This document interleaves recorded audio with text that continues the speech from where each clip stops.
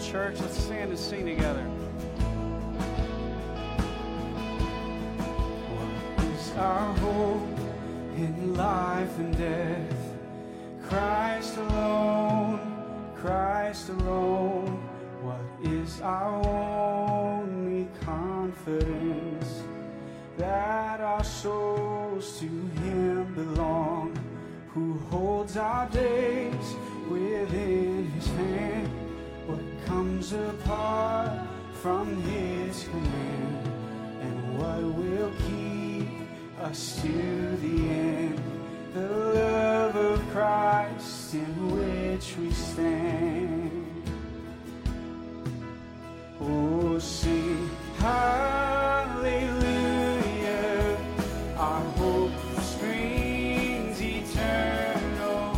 Oh, sing hallelujah, now and ever we confess, Christ our hope in life and death.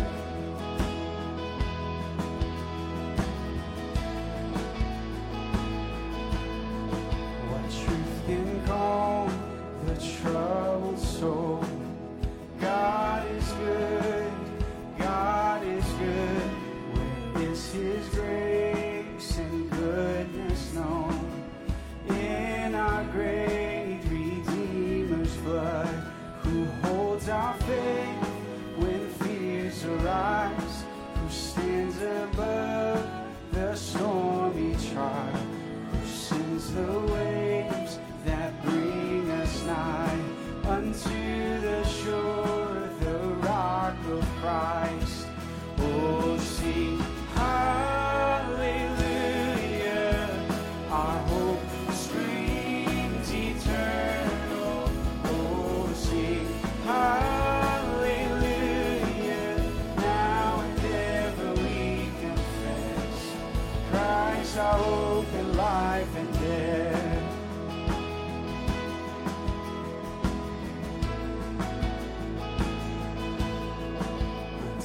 The grave, what will we sing? Christ He lives, Christ He lives. And what reward will heaven bring? Everlasting life with Him. There we will rise to meet the Lord, and sin and death will be destroyed, and we will feast in endless joy when Christ is ours forevermore. Oh, sing hallelujah, our hope springs eternal. Oh, sing hallelujah, now and ever we confess, Christ our hope in life and death. Oh, sing hallelujah, our hope springs eternal. Oh, sing hallelujah, now and ever we confess, Christ our hope in life and death. Now and ever we confess, Christ our hope in life and death.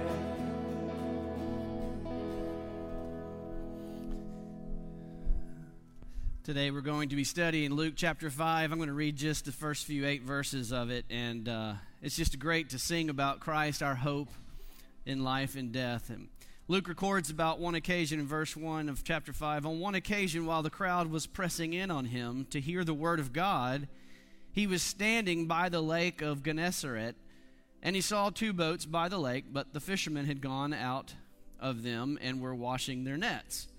Getting into one of the boats, which was Simon's, he asked him to put out a little from the land. And he sat down and he taught the people from the boat. And when he had finished speaking, he said to Simon, "Put out into the deep and let down your nets for a catch." And Simon answered, "Master, we toiled all night and took nothing.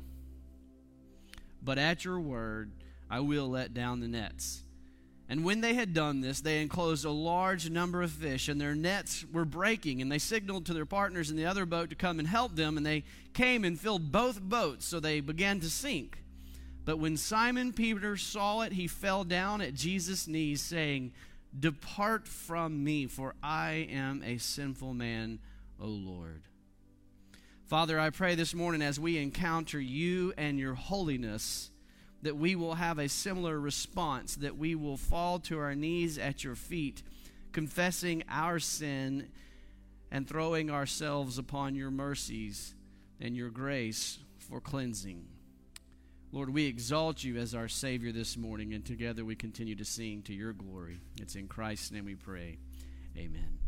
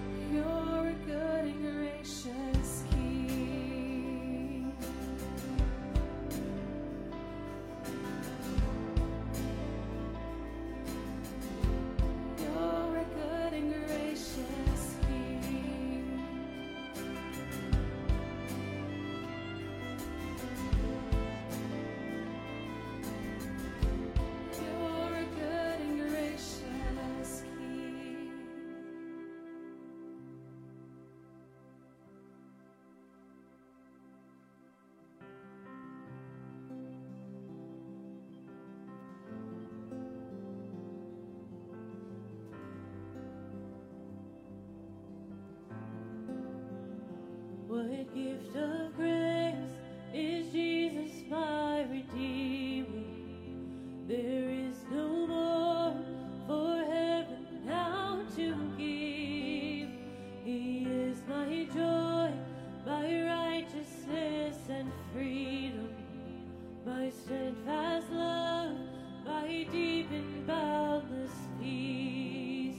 To this I hold, my hope is only Jesus, for my life is wholly bound to His.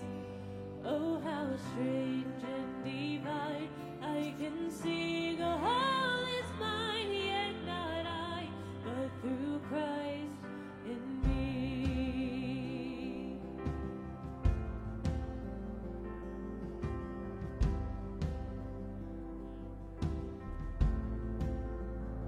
The night is dark, but I am not forsaken, for by my side the Savior, He will stay.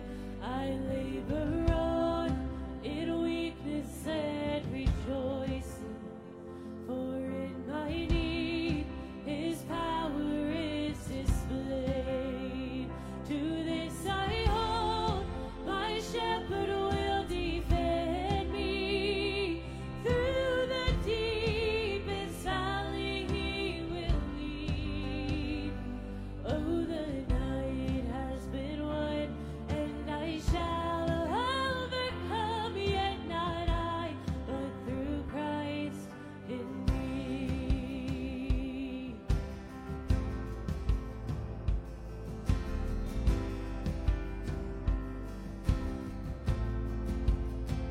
No fate I dread, I know I am forgiven. The future's sure, the price it has been paid.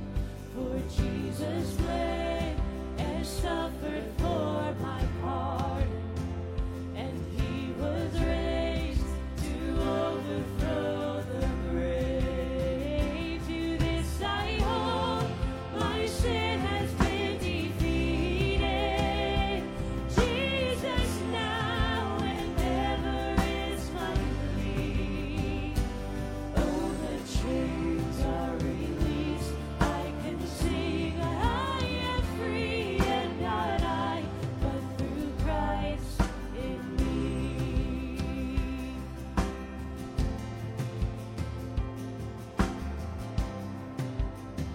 Let's make this our prayer this morning. With every breath, I long to follow Jesus, for He has said that He will bring me home. And day by day, I know He will renew me, until I stand with joy before the throne. To this I hold, my hope is only Jesus. Oh, the glory evermore to Him. When the race is complete, still my lips shall repeat, yet not I, but through Christ in me. To this I hold, my hope is only Jesus. Oh, the glory evermore to Him. When the race is complete, still my lips shall repeat, yet not I, but through Christ in me. When the race is complete, still my lips shall repeat, yet not I, but through Christ in me. Yet not I, but through Christ in me. Father, let that just be our prayer this morning, God, that all the glory goes to You, that it is nothing within ourselves, and it is all You, God. We look to the cross and we look to Your life, Your perfect life that You lived as an example, as our sacrifice, God. We love you. We worship you this morning, God. Let you be our focus. In your name we pray. Amen.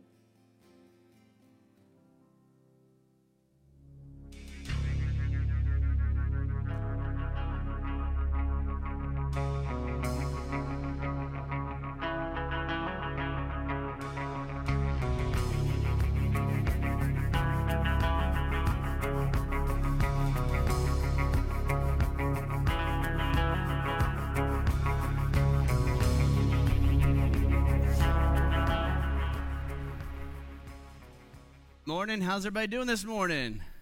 Yeah, Jamie's got me rocking on that out music. Come on now. That's what I'm talking about. He's just trying to tempt me to dance. It's not going to happen. I know what y'all are doing back there.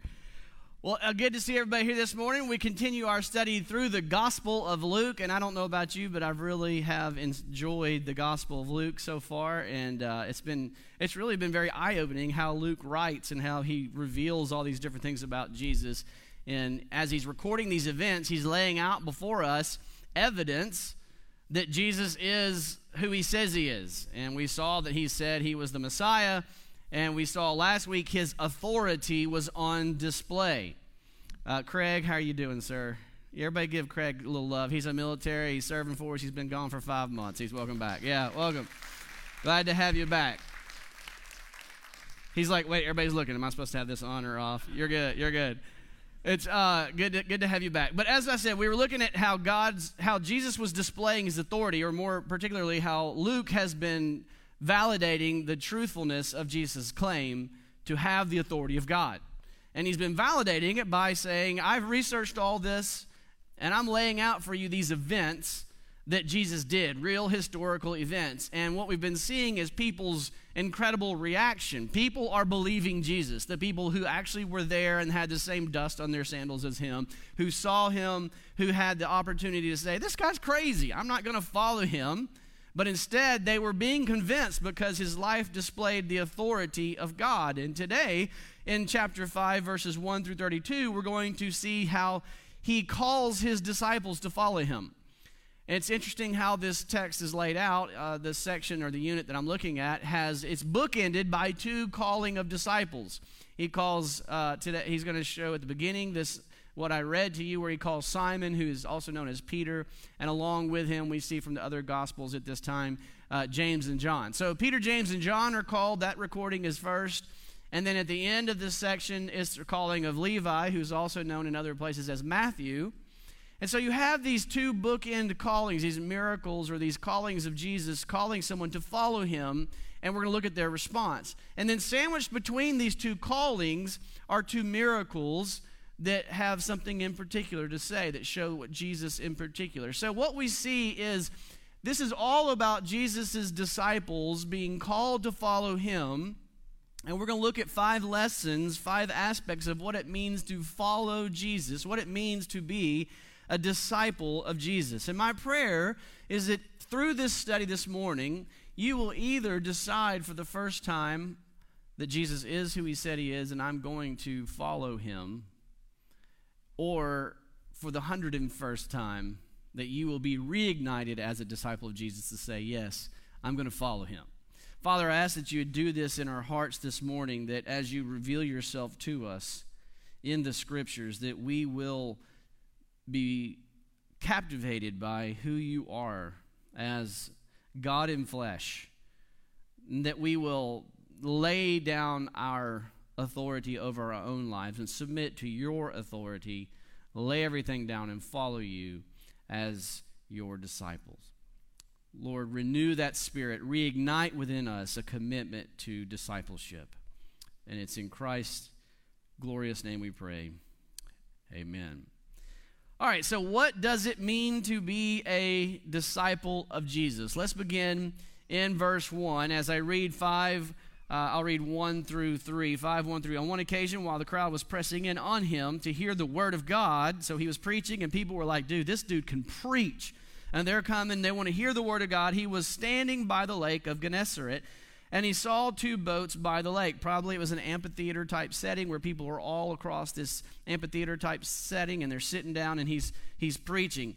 And then and he saw the 2 boats by the lake, but the fishermen had gone out of them and were washing their nets. So they're done, they're washing their nets, and Jesus gets into one of the boats, verse 3, which was Simon Peter's boat, and he asked him, put out a little bit from the land, and he sat down and he taught the people. That was the posture of sitting. And then look at verse 4. And when he had finished speaking, he said to Simon, put out into the deep and let down your nets for a catch. Okay, so I assume Jesus was doing what he always did. Opened Isaiah, opened the Old Testament, and said, I fulfill the scriptures. I am the promised Messiah. That's the message we keep hearing. The kingdom of God is here. So whenever you hear about Jesus preaching, that was the central point of his message, is that Jesus is the Messiah. And so he's preaching this, and people are starting to hear him, starting to see. Remember, we saw he cast out demons. Remember, he healed Peter's mother-in-law. And so he's validating his message with his power. He's demonstrating that he is unique, and you have to take his claims seriously. And so the crowds are buying it, at least are intrigued, and they're coming to hear, what does this man say as he opens the word of God to preach? And they're clamoring.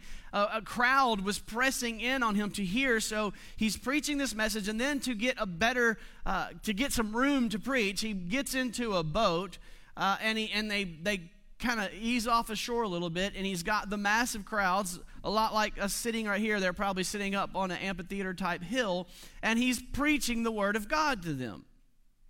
But Peter had just seen him heal his mother-in-law, and he's hearing this message as he's washing his nets, and he's listening, and he's claiming to be the Messiah.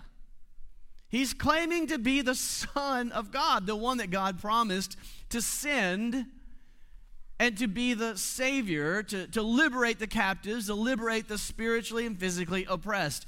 And so Peter's listening, and then when he finished speaking, Jesus said to Peter, put out in the deep and let down your nets for a catch. So at this moment, Peter is caught in a crisis of faith. Why is he caught in a crisis of faith? Because he's like, okay, either this dude's Lord lunatic or a liar. I mean, why would I go and cast out in my nets into the deep? I have been fishing all night. So you're either clueless, you don't know what you're talking about. He's at a crisis of faith, because what he's saying to do does not match with his logic. What Jesus is asking or commanding Peter to do, it does not jive with his logic, with his expectations, with his experience, with his worldview, with what he's thinking. Is, I am not going to throw out here, I know more than you because you don't seem to get it. I've been fishing all night. They're not biting. And I just got these nets cleaned. Do you know how much work it's going to cause me to get the nets clean? To get the nets back in the water, catch nothing, and then clean them all over again. You're asking a lot of me, and it's just not making sense. So he's at a crisis of faith. Does he do what Jesus say or not? Does he do what he thinks is best, or does he do what Jesus thinks is best? How does Peter respond?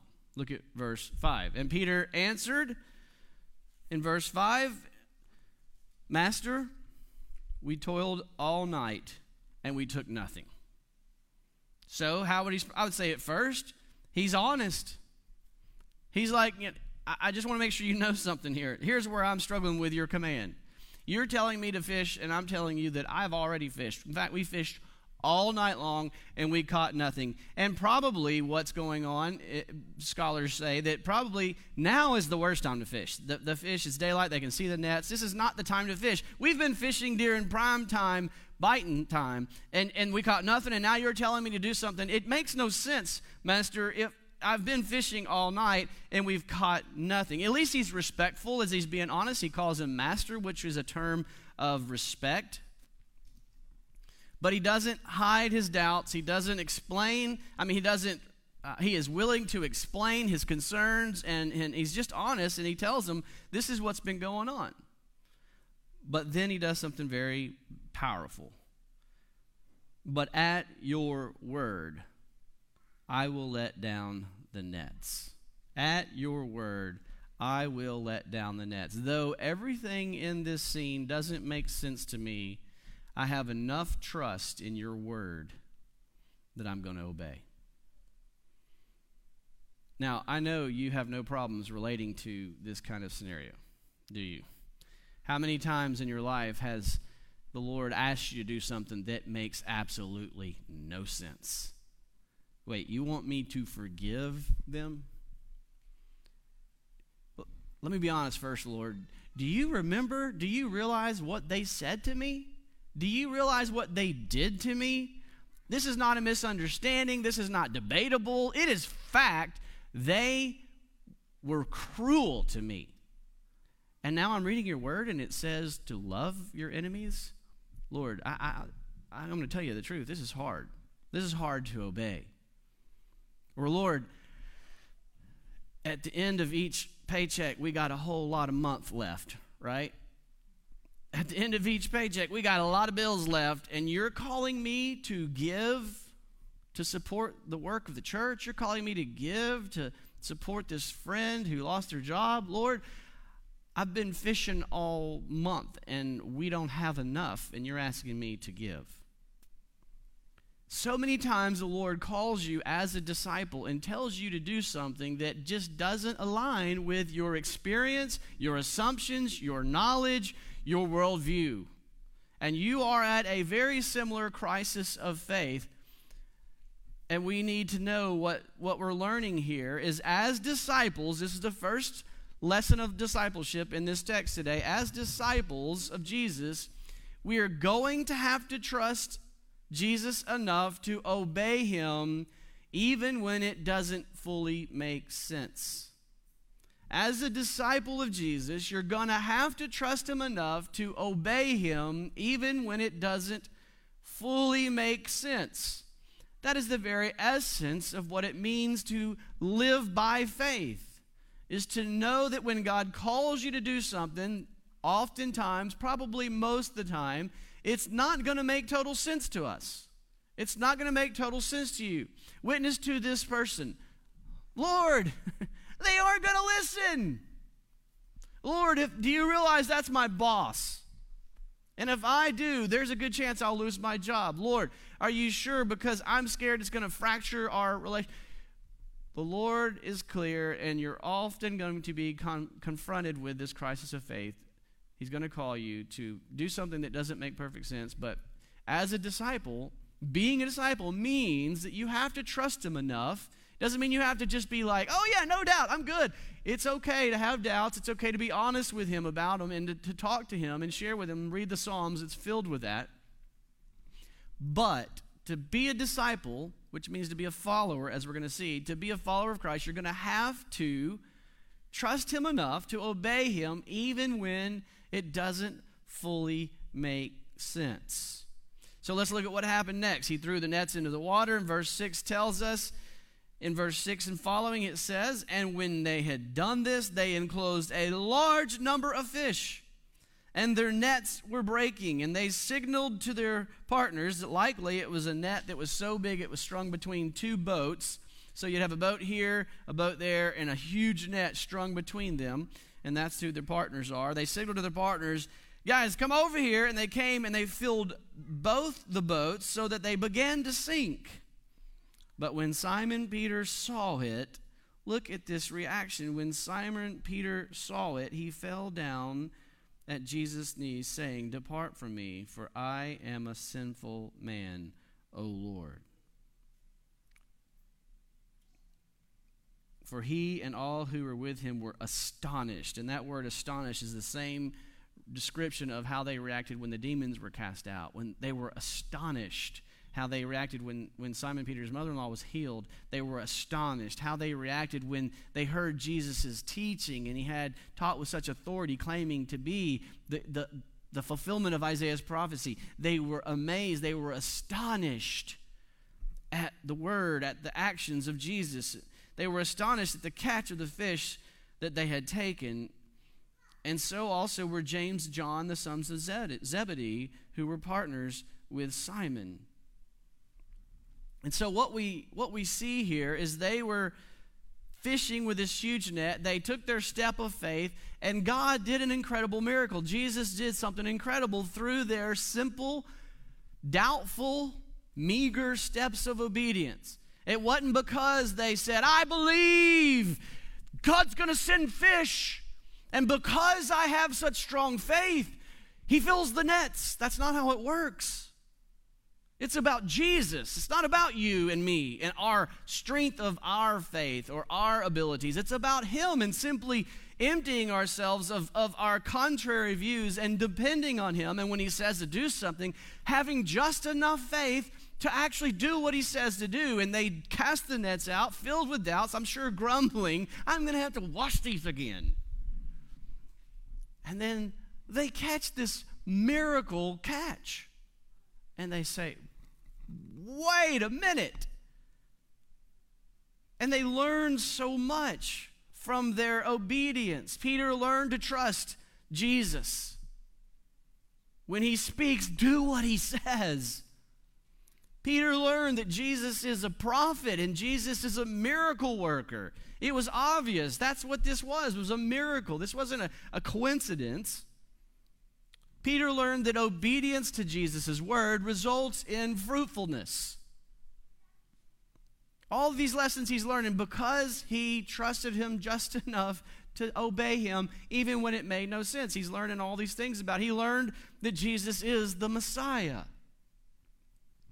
He learned that who Jesus is as he took those humble steps of obedience.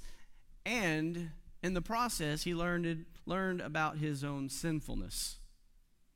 He learned his sin in light of this holy God. So this brings us to another great teaching point about what it means to be a disciple.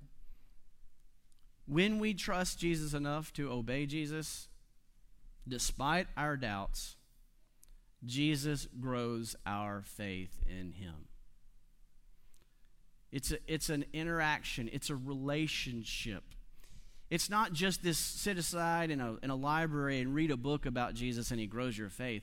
It is a daily relational, study the Word of God, listen to what he says, apply what you understand, even though you don't fully understand it, even though you have doubts, take steps of doing what he says to do, and as you do, you see Jesus. You learn Jesus. You grow in your faith in him. It grows your faith. When we trust Jesus enough to obey Jesus, despite our doubts, Jesus grows our faith in him. That's how our faith grows. So it's about being in a relationship. We have to learn to trust him enough to obey him when we don't fully understand. That's radically different than what I think a lot of us tend to think, that being a disciple is all about growing your faith so that then you can go and do something for God once you are convinced that it's what God wants you to do. And I would say most of the time it doesn't work that way, at least not what I see in this scenario, and it's not what I see in my life. Most of the time my faith grows because I'm doing something that I fully don't understand or have confidence in. But I did get to the point where I think God has told me this is what I'm supposed to do. Most of the time, it's in clear black and white scriptures that tells you this is what you do, and you do it when you don't understand how it can make sense. Sometimes it's more subjective, and you're not sure. I think God's leading me to do this. It fits within the boundaries of the guidelines that scriptures lays out there for us. But in either case, when you are convinced the Lord has told you something and you don't fully understand it, start taking steps of obedience, even though you don't fully understand, and watch him grow your faith. It's just like a human relationship. When we obey Jesus, he grows our faith. Now here's what I want to do. I want to skip down to verse 12. We'll come back to verse 10 in just a second. In verse 12, he says, these are the two miracles that we see sandwiched between the two callings. While he was in one of the cities, there came a man full of leprosy. And when he saw Jesus, he fell on his face and he begged him, Lord, if you will, you can make me clean. Okay, stop there. What's he asking? Is he asking for a bath? Lord, if you will, you can make me clean. Did you bring a bar of soap? No, that's not what he's asking. What happens? He ends up healing. And why does he call it clean? Why does he say, Lord, if you will, you can make me clean? He's saying, Lord, if you will, you can heal me. And if you heal me, then I can return to worship. I can be declared clean for worship. This comes from Leviticus chapter 13 and 14. I know you all have memorized Leviticus, right? Your favorite book of the Bible. And we see that God gives his people laws in Leviticus, and in chapter 13 and 14 they're called the purity laws, and it's referring to all sorts of things like what they can eat, purity, purification rites after childbirth, lots of things of how to be pure physically. Skin diseases are addressed in there. If you have a skin disease, here's how you do it. If you have a fever and a temperature and you show some symptoms, here's what you should do. There's some very physical descriptions of what to do among a people if you've got something going on, but there is a spiritual dynamic that really is the point of it all. It has some physical benefits, but really God has given this to Israel as a constant reminder of some spiritual realities. If a person had something going on, they would come to the priest and say, look at this thing. And they say, oh yeah, you don't need to be with everybody. That's a skin disease. That's going to spread. That's contagious. You're declared unclean. You need to stay out of the people until you come back to me. And I say, okay, now you're clean. I just want to say right now, I was an accounting major for a reason. I am glad I'm not looking at your diseases and declaring you clean or unclean. But the job of the priest was to say clean or unclean, fit to be in the covenant community of worship or not. And if they were declared unclean, they were asked to stay away from the community for physical reasons. But also, this was a constant reminder that one must go to the priest and to be declared clean in order to be a part of the covenant community of worship.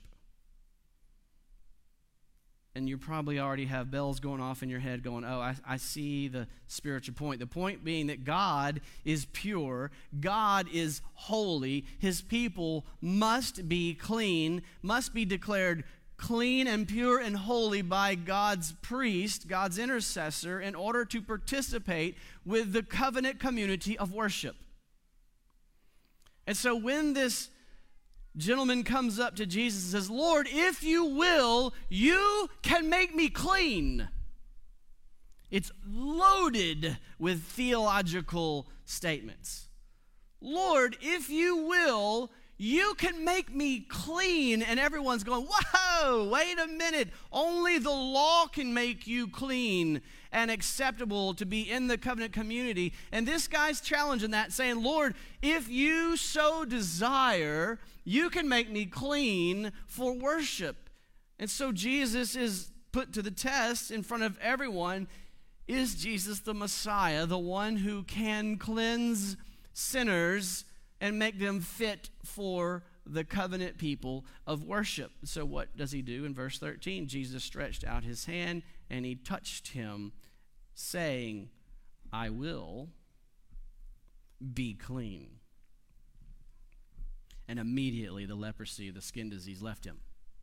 So Luke is making it very clear. He's laying this event out there for us between the two callings of disciples to say, at the heart of discipleship, Jesus makes clean. Look, it's not the physical cleaning that matters. And how do you know that? Look at verse 14. And he charged him to tell no one, but go directly and show yourself to the priest and make an offering for your cleansing as Moses commanded you in Leviticus 13 for a proof to them. So Jesus, for us, Luke records that Jesus is making the point that Jesus cleanses someone for worship.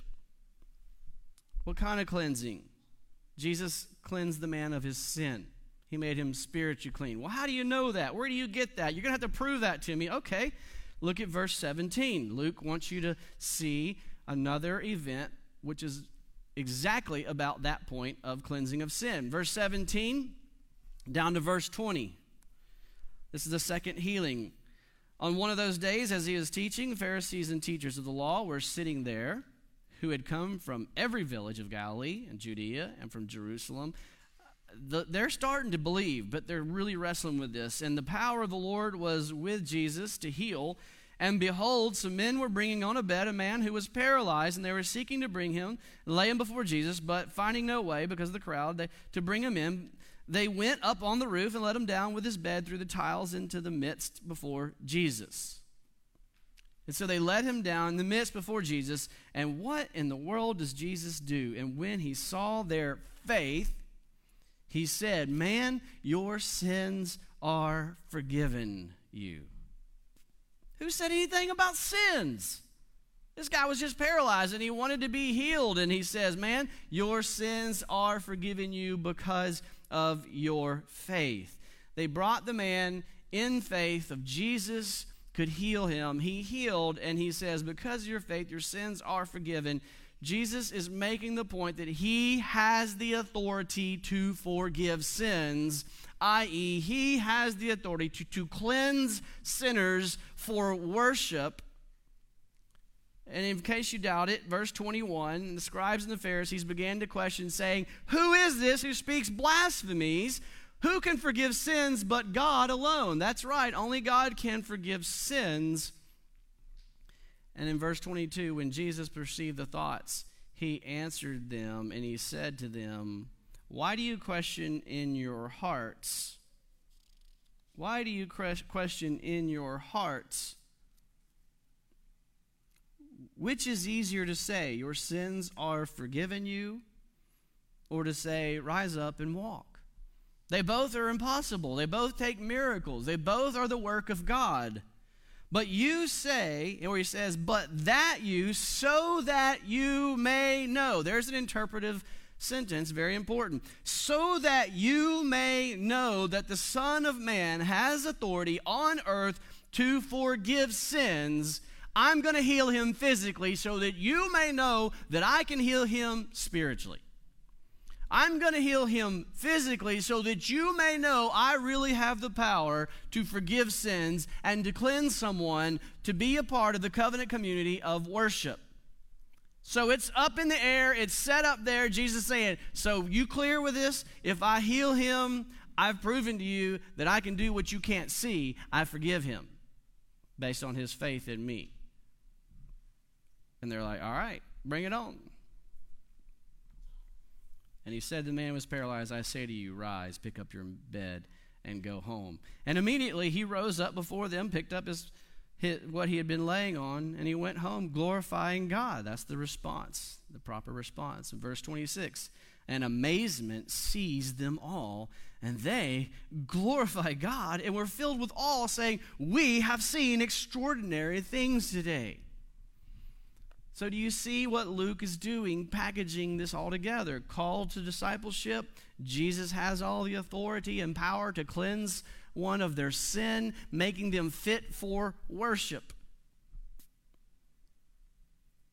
Luke records these two miracles to make the point that Jesus has the authority to cleanse sinners, making them fit for worship. This is another lesson in discipleship. Here's the point. Only Jesus can cleanse you of your sin and make you fit to be a disciple.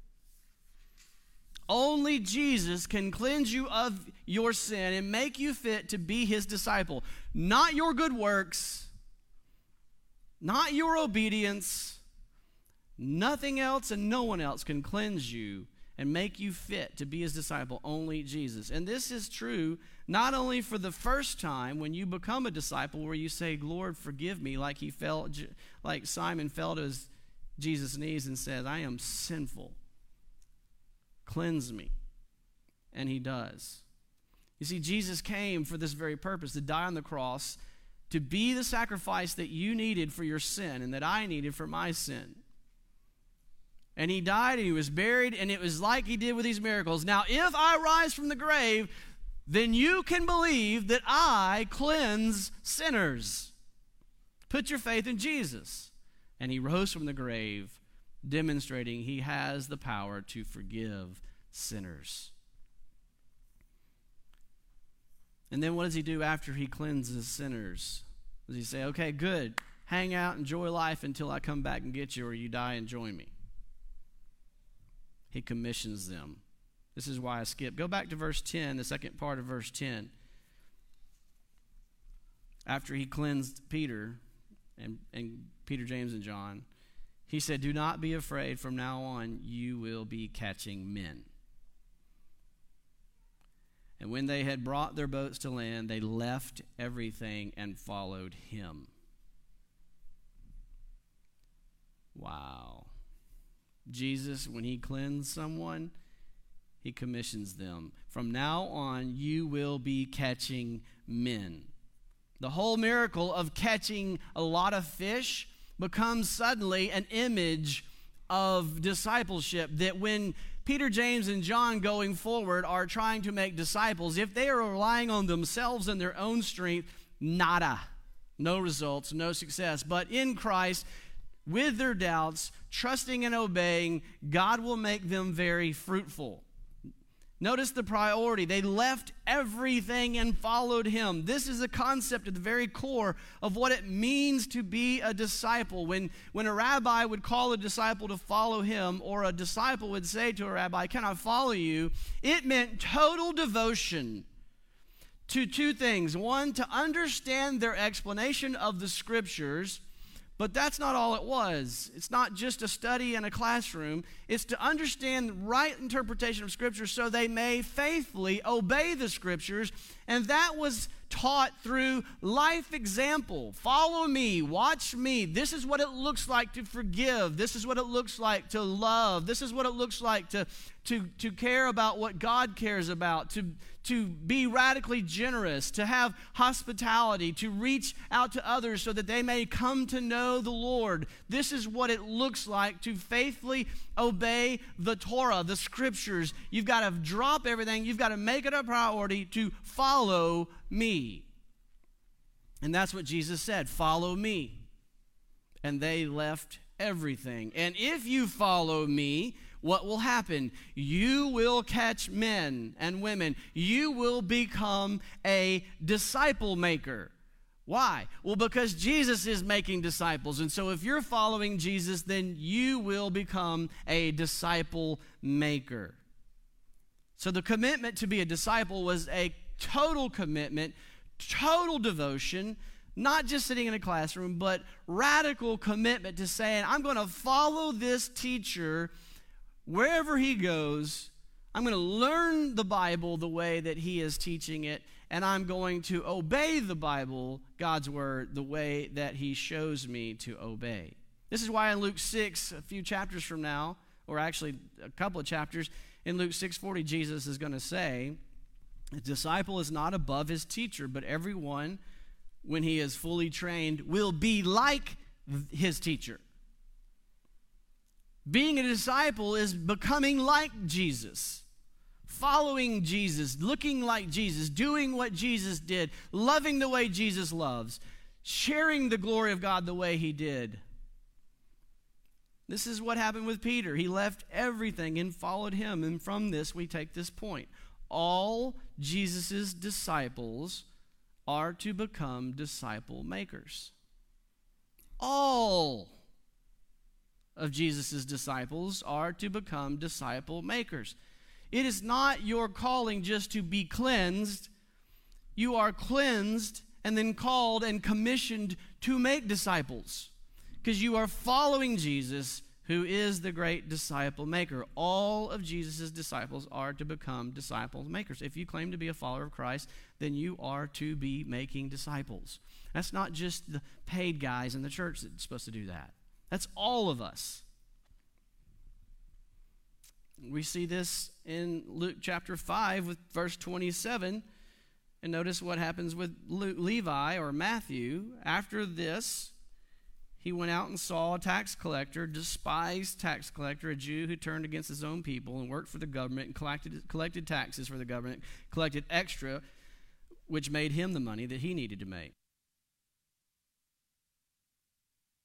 And so the people despised this tax collector named Levi or Matthew, sitting at a tax booth, and Jesus said to him, "Follow me." And leaving everything, he rose and followed him.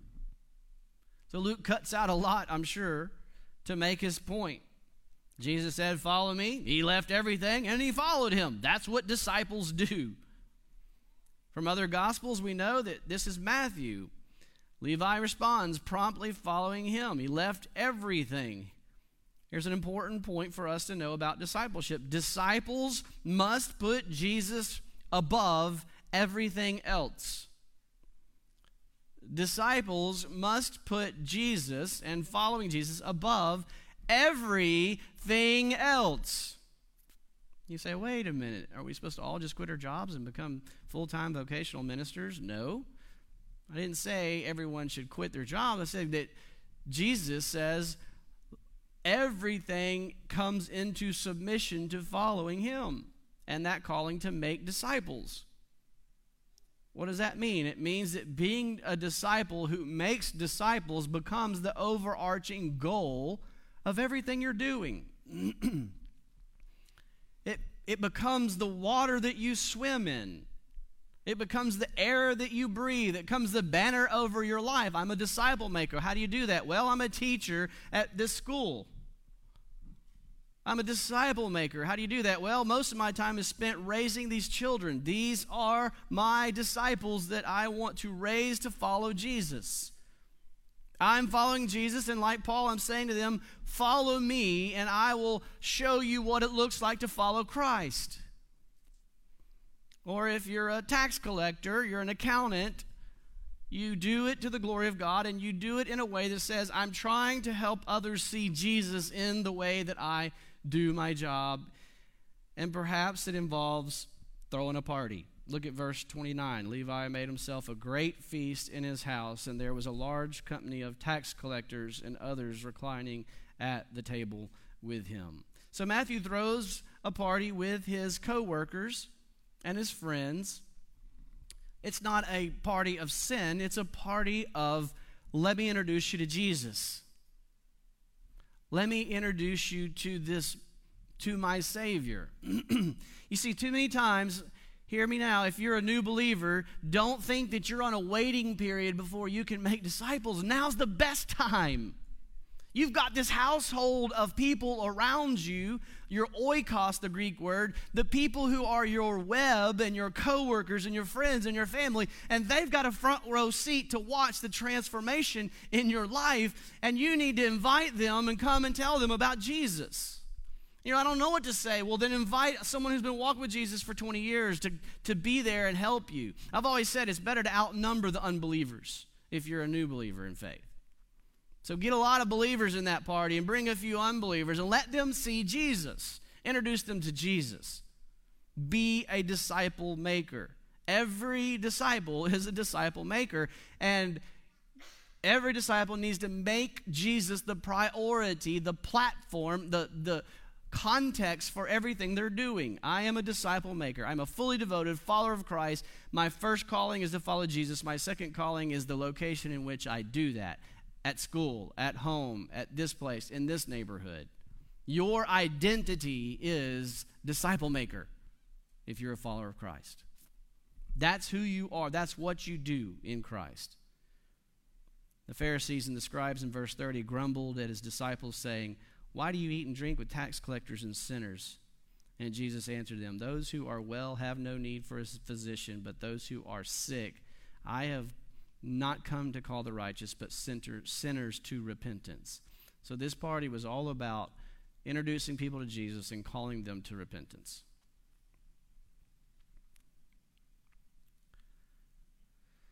When Levi repented, he was cleansed, and he became a disciple maker. When Simon, Peter, when James and John turned to Christ and were cleansed, what happened? They became disciple makers. The same is true for us. If you have come to Christ to be cleansed, then you have also been commissioned to be a disciple maker.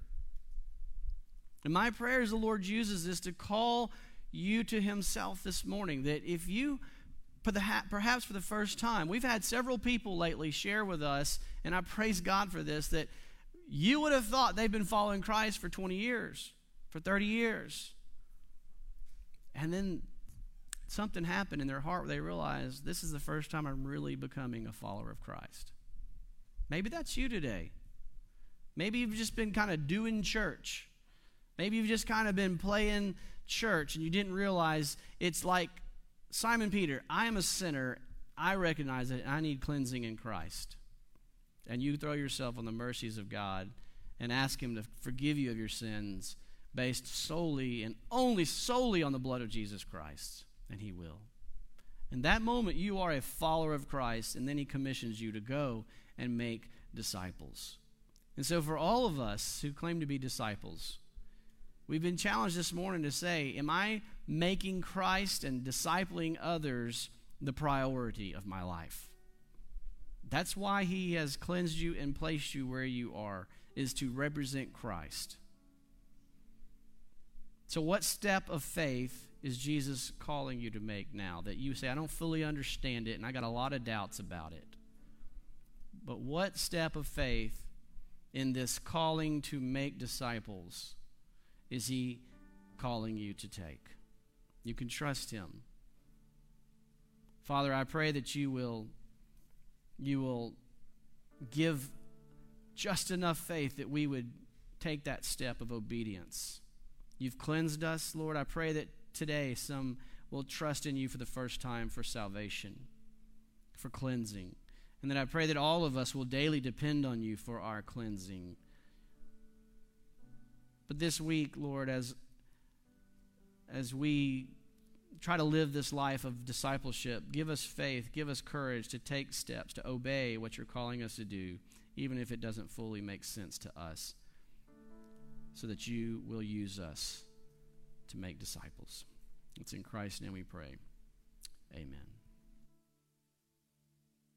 We introduced this new song earlier in the service, and we want to sing it again to reinforce it and to rejoice in this simple truth that Christ alone is our hope in our living and in our dying. He alone is our hope. So let's stand and sing this again together. What is our hope in life and death? Christ alone, Christ alone. What is our only confidence? That our souls to him belong, who holds our days within his hand. What comes apart from his command, and what will keep us to the end? The love of Christ in which we stand. Oh, sing hallelujah, our hope springs eternal. Oh, sing hallelujah, now and ever we confess, Christ our hope in life and death.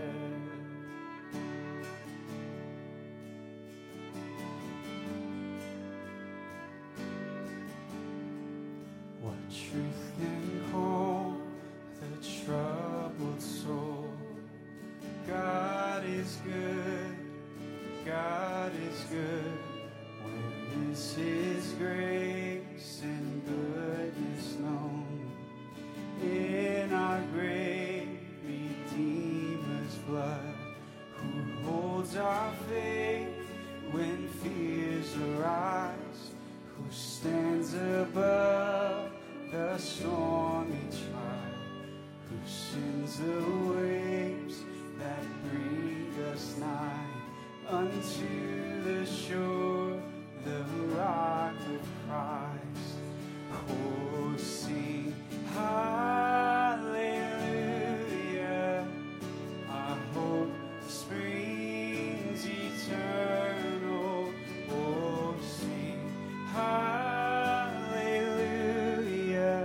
now and ever we confess, Christ our hope in life and death.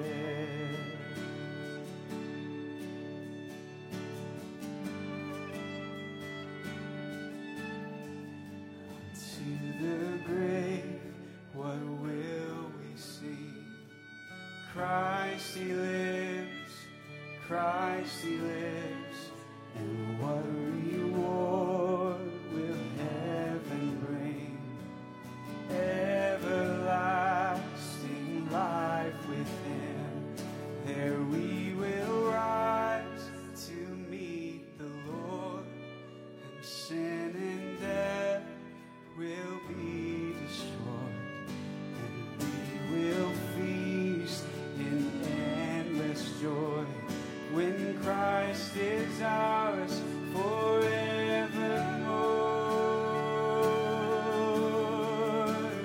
Oh, sing hallelujah,